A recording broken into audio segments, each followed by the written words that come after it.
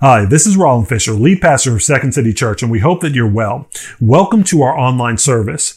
We hope you leave today encouraged, full of faith, and ready to take the kingdom of God wherever you may go. As we just wanted you to know that we're so glad that you've chosen to join us today. And once again, welcome. Hello, everybody, and welcome to Second City Church Online. My name is Cole Parlier. I'm associate pastor here at the church, along with lead pastor Rollin Fisher. And we're very excited that you chose to join us today for the continuation of our Joy to the World Advent sermon series. Last week, Pastor Rollin talked about joy to the world and dreamers, focusing in on how Joseph, Mary, and others who decided to be a part of what God was doing when He called them in bringing Christ into the world so that many could be saved, they had to exchange their dreams for God's dream, and they were blessed for it, and so was the whole world. And today we're going to continue in the Christmas narrative, and we're going to explore how God's joy is for humble servants. That's right. God has joy for those who choose to walk with Him as He brings His plans for salvation and redemption and healing into the world. So guys, we're going to talk about three things, how He does that. Number one, He gives favor to His humble servants. Number two, He does miracles for His humble servants. And then number three, He gives everlasting joy for His humble servants. So let's pray. Heavenly Father, we thank You for the joy of Jesus that cannot be taken away from us because You have given it and You said it would not be taken away. So God, we pray today that You would fill us with the joy of knowing Jesus Christ. God, I pray that healing would come to hearts today. I pray that hopelessness would be filled with hope, Lord, and that many would know You and Your goodness today. So we welcome You here. In Your name, Jesus, we pray. Amen. Okay, guys. So the topic here is joy to the world. But even though Jesus came to bring joy into the world, not everybody partakes in that joy because not everybody receives Jesus Christ. We even see it in the Gospels. There were people who rejected Jesus. There were people who used Jesus. There were people who ridiculed Jesus. And they surely didn't have the joy that He intended for them to have. So we're going to talk about how we can do that today. So you have to ask yourself this question. Do you have all the joy you want? I know that. I am always wanting more joy. And until the kingdom of God comes in its fullest, until Jesus returns and the kingdom of heaven is inaugurated in its final form and sin is done away with on the earth, that there will always be room for more joy. Now, so many people want it, but so many people, very few people, I should say, seem to have the genuine article of joy. There's lots of imposters out there. And I think the reason that we fall prey to these counterfeit joys or imposters that are out there is because we've forgotten what joy is, or we've forgotten where joy comes from, and so we go to the wrong places to get it. And so I really love what John Piper, a famous theologian in the Christian world, you may have heard of him, and a lot of his ministry has been built on joy, teaching about Christian hedonism and what it means to have joy in God. And so he actually came up with this definition that I'm about to read to you of what Christian joy is. So here it is. Christian joy is a good feeling in the soul, produced by the Holy Spirit, as He causes us to see the beauty of Christ in the Word and in the world. So what I love about this is he distinguishes Christian joy from worldly joy, because Christian joy allows us to see the beauty of Christ. So everything we're going to talk about today is going to be based on Christ being revealed to you, and then being blessed as you work with Him in revealing Christ to the world around you. And I also love if John Piper says that joy is a feeling, and it's in your soul, right? So no matter what is going on in your body, your soul can still experience joy, which is very exciting. And it's also very exciting too, and it reminds me that joy then is a gift, because we can't conjure up feelings. It's not a choice to feel a certain way. It's just what happens to you. And so we ask God to give us joy. He's the author of it, and He wants us to have it. And I love how He says that we not only see it in the Word as we study the Gospels, we see the life of Christ, and we fall more in love with Him, but we also see it in the world around us. God's creation reveals Christ. It's always crying out if we humble ourselves and we ask God to show us. And we also see it as the Spirit of Christ works in other people as well. So these are some of the ways that He brings joy into the world. But now, before we go any further, we're going to jump into the Word of God, the Christmas story, Luke 1:26 through 45, setting up the birth of Jesus and also the birth of John the Baptist, talking about his mother, Mary, and also the mother of John the Baptist, Elizabeth, and how God came to them as humble servants and how they were blessed and received joy. Okay, let's read it together. In the 6th month, the angel Gabriel was sent from God to a city of Galilee named Nazareth, to a virgin betrothed to a man whose name was Joseph, of the house of David, and the virgin's name was Mary. And he came to her and said, "Greetings, O favored one, the Lord is with you." But she was greatly troubled at the saying, and tried to discern what sort of greeting this might be. And the angel said to her, "Do not be afraid, Mary, for you have found favor with God. And behold, you will conceive in your womb and bear a son, and you shall call his name Jesus. He will be great and will be called the Son of the Most High. And the Lord God will give to him the throne of his father David, and he will reign over the house of Jacob forever, and of his kingdom there will be no end." And Mary said to the angel, "How will this be, since I am a virgin?" And the angel answered her, "The Holy Spirit will come upon you, and the power of the Most High will overshadow you. Therefore, the child to be born will be called Holy, the Son of God.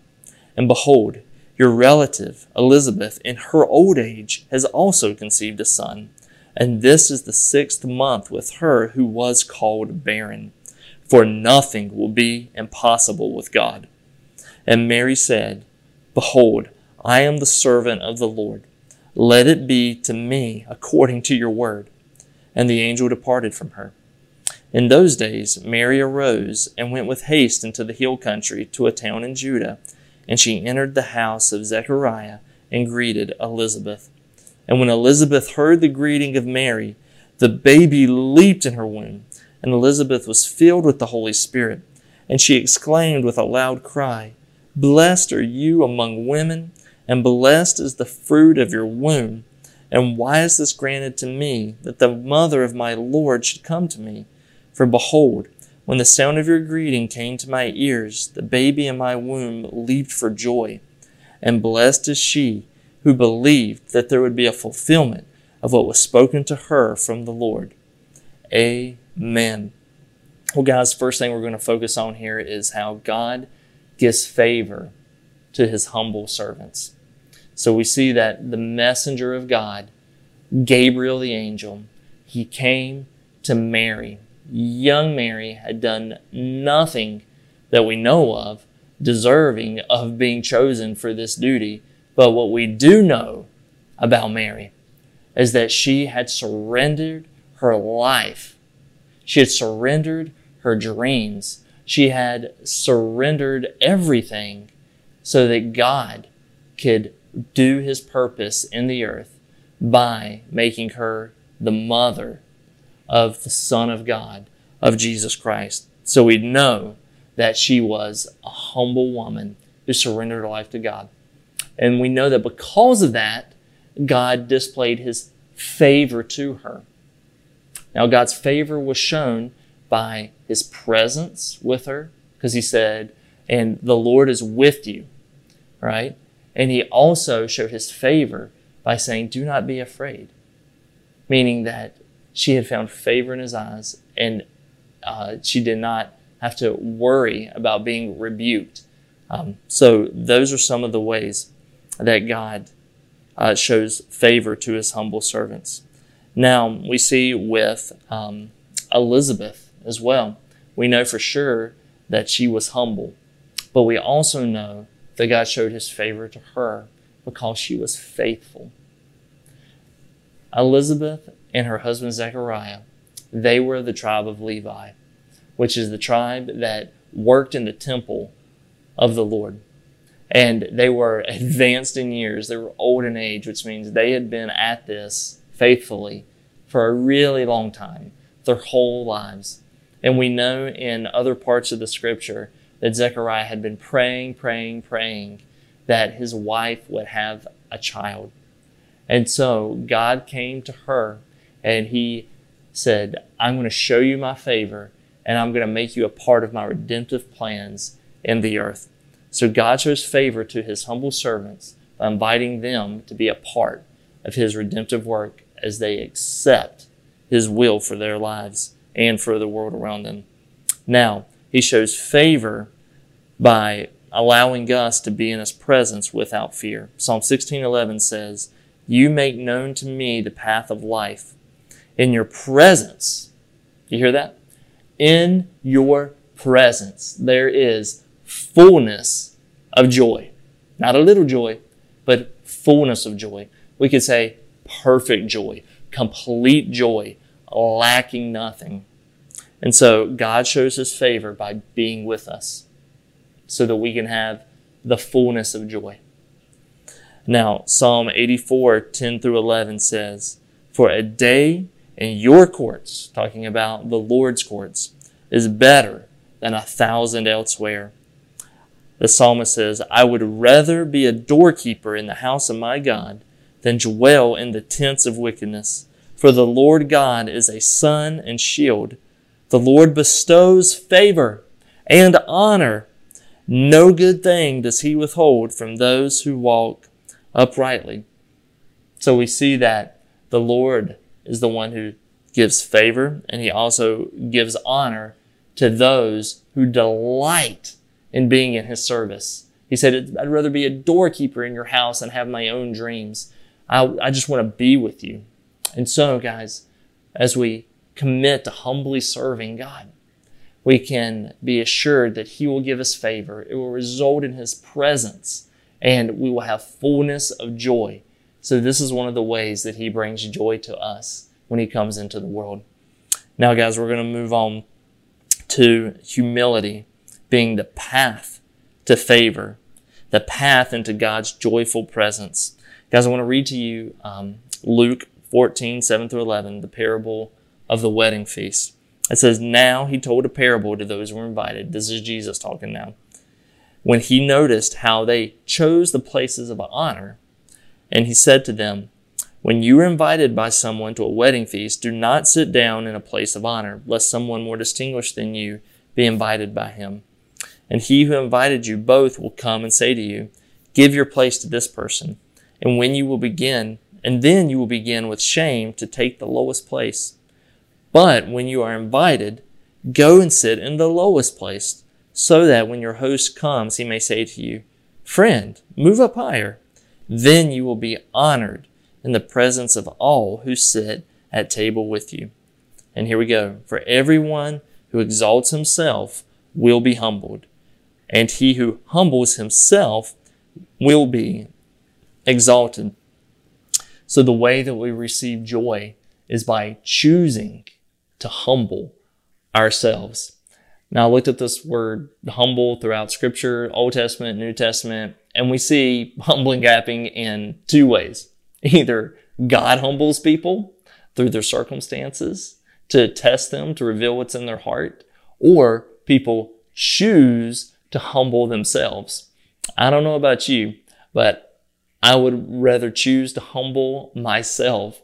And especially when we choose to humble ourselves, that invites God's favor and that he exalts us. We have joy and we have honor in the presence of all the people that we're with and in God's eyes.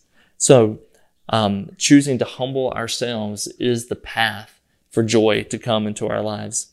Now, we must ask ourselves, Where have I assumed a position or a role in life that God has not called me into? Where have I exalted myself? If you're not feeling the joy that Jesus has for you, we have to ask that. Where have we exalted ourselves rather than humbling ourselves to God's will? And He'll show it to us and He'll help us make it right. Now, here are a couple of ways of humbling ourselves that we can do in order to have the joy that God has for us as His humble servants. Really simple. We can simply obey Jesus. We can crucify our flesh and do what He says to do. That is a great way. We can pray. That is a way of humbling ourselves because the flesh does not want to pray. Trust me, if you have not tried to pray for an extended period of time, it is hard. Even the disciples in the garden, when Jesus was sweating blood, He said, "Could you not pray with me for 1 hour?" And the scripture says that they were heavy with sleep. They just couldn't handle it. So that is a great way to humble yourself, is to commit yourself to prayer. Another way is to commit yourself to giving as well. Emptying your pockets, emptying your bank accounts, emptying your calendar through serving, giving of your time. That is a great way to proactively humble yourself. Another thing that we can do, which we're going to be doing on January 11th through 15th, is we can choose to fast, to deprive ourselves of what we have access to in order to make room for God, consecrating ourselves and saying, we're here to serve you. We want to be with you. And He promises to give us joy. Another way that you can humble yourself is through studying. You can commit yourself to the Word of God and to memorizing it and to knowing it inside and out. Now, these are all what we would call spiritual disciplines. That's a fancy way of saying humbling ourselves. Now, like working out our muscles in a gym, when we exercise the spiritual disciplines, it's weak. We get weak. It's hard. But just like with exercise, over time, we get stronger spiritually, just like with our muscles we do as we continue to do that. Now, there's a great book I want to recommend to you guys that I read when I was going through ministry school. It's called The Celebration of Discipline, right? Celebration of Discipline by Richard Foster. That is a great book with insights about the joy of living a humbled life. Now, there's a great quote by Richard Foster, who wrote that book. He says, "Nothing disciplines the inordinate desires of the flesh like service, and nothing transforms the desires of the flesh like serving in hiddenness. The flesh whines against service, but screams against hidden service. It strains and pulls for honor and recognition. It will devise subtle, religiously acceptable means to call attention to the service rendered. If we stoutly refuse to give in to this lust of the flesh, we crucify it. Every time we crucify the flesh, we crucify our pride and arrogance." Richard J. Foster, he knows what he's talking about. He wrote the book. So if you want to get the book, please do go through that. I'm sure it'll be helpful and it'll bring much joy into your life as you choose to humble yourself. Now, guys, I'm really excited about the next point, which is miracles for humble servants. So when we, like Mary and Elizabeth, humbly accept God's invitation to know Christ and to make Him known, He will do miracles among us. Now, humility is the essential ingredient to be used by God for the impossible to be done. So as we humble ourselves to work with God, He will do the impossible among us. Now, we do not know if it was Mary's dream to be the mother of the one and only Son of God. I assume probably not, since she was a humble woman. But we can assume, with our sanctified imagination and historical realities from that time for young ladies, would lead us to believe that she did dream about being a wife and a mother. Now, I love how God works. Elizabeth and Zechariah served God faithfully as Levites performing temple service in their old age, never having their desire for a child fulfilled, because the scripture says that she was barren. But then, when they surrendered to God when he came knocking on their door, he not only gave them the honor of being the mother of the Son of God and also the mother of John the Baptist, who would prepare the way for the Son of God, but these were personal desires that they had. And God incorporated the fulfillment of their personal desires into the redeeming plan he has for creation. Isn't that amazing? I love how Scripture says in Psalm 37, 3-5, it says, "Trust in the Lord and do good. Dwell in the land and befriend faithfulness. Delight yourself in the Lord," which is what they did. They said, "I choose you. I choose your plan that you've revealed.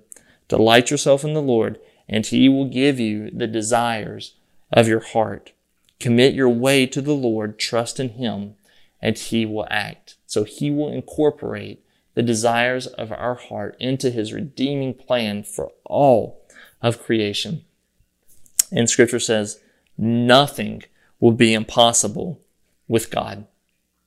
Just like it was not too big a thing for a barren elderly woman named Elizabeth to give birth to a baby that was filled with the Holy Spirit in the womb. And yes, that's a good point to look at there. In the womb, John was considered a baby, and he had joy and feelings, and he was filled with the Holy Spirit in the womb. And God used her to show his glory by doing the impossible and bringing his redeeming plan. And same thing with Mary, a virgin being overshadowed. Nothing will be impossible with God. So the question for you and I, what is God saying to you right now that this is not impossible to me? What are the desires of your heart that he wants to incorporate into his redeeming plan if you'll just surrender them to him? It is not impossible with God, and he will do it, and he'll do it bigger and grander than you could even imagine, because he's doing more than you think he's doing. He's not just granting the desires of your heart. As you partner with him and surrender to him, commit your way to him, he's actually going to be bringing Christ through it. Now, Mary became God's servant according to his word. She exchanged her dreams for God's dreams. And this is the essence of being God's humble servant. It is saying, God, your way, not my way. As John the Baptist said, he said, I must decrease so that he may increase. And that's the cry that we have to have. Now, guys, last thing, God wants to give everlasting joy to his humble servants. He doesn't want you to just have pleasure. He doesn't want you to just have happiness. He wants you to have joy eternal. Everlasting joy comes when we are united to Christ, not united to our dreams, not united to whatever goals that we have or what the world says will make us happy, but we are united to Christ. And that's where everlasting joy comes in. We were made to be one with God, but our sin has separated us from his presence and eternal joy. Jesus came to earth to live the righteous and sinless life we should have lived. Jesus died a sinner's death for you and me on the cross, a perfect sacrifice paying for our sins. And 3 days later, God raised Jesus from the dead as proof the payment was accepted. Today, you are invited by faith to accept the gift of Jesus' life, death, burial, and resurrection as payment for your sin and to receive everlasting joy in the presence of God forevermore, knowing that you're not condemned to eternity separated from him, but you've been welcomed into the kingdom of Christ, which is everlasting. Just like the scripture said, his kingdom will be everlasting. Now, for those of you that say, hey, I'm already united to Christ, I'm already serving him, but I'm not feeling that joy yet. Well, you know what? He wants you to have it, and he wants you to have it now. But there are seasons, just like Jesus, when he was carrying the cross. It says that he endured the cross for the joy set before him, right? So there are seasons of endurance that we have to look at the reward, and he will help us to get through that so that we can count it, as James says, pure joy when we face trials of many kinds. He will give us the gift of joy even in the trial and to help us endure until we get to that everlasting joy. And so for you friends that are walking with Jesus already, I want to encourage you with the words of Jude 24:25.